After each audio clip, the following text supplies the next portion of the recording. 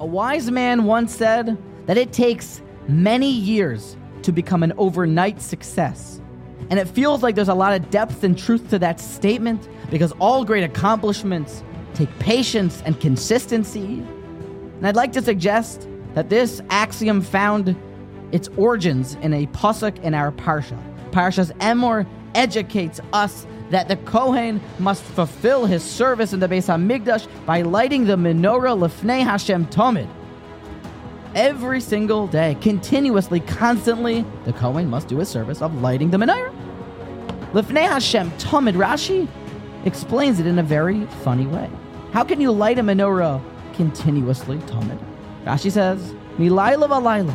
Every single night, the Kohen should light it. And Revolva explains that you see from here that you can do one thing, one time per day, and you can be considered someone who's constantly and continuously doing something. Unbelievable. Revolva cites Nachmanides, the Ramban here, that says Tamid means even if he's impure, and even if it's Shabbos, you must light the menorah. Tamid, consistency, every day, b'chol yoyim v'yoyim. And it brings to mind this unbelievable tradition that we have been educated by Reb Usher Areli, the Mirror Magid Shir, probably the biggest marbitz Torah in the world, and my body shudders and trembles just saying his name from his saintliness. And Reb Usher educated us that what does it mean to be a masmid, to be a diligent Torah learner? It means that you eat when you're supposed to eat, you sleep when you're supposed to sleep, and you learn every moment that you're supposed to be learning. That's a masmid. That's what it means to be doing something tamid.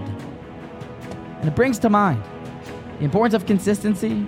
We can fulfill our obligation to study God's Torah minimally by saying Kriya Shema in the morning and the nighttime. How could that be? How could that be? V'higiza b'yom v'layla. But when you accept Hashem's sovereignty upon yourself in the morning and night, tamid, somehow you walk around constantly living in a place of Kabbalah or Malchus Shemayim by 2 Kriya Shemas a day. If we have an obligation, if we have a chavrusa, if we have a davening, if we have a commitment every single day to be lifnei Hashem tamid, because consistency is the key.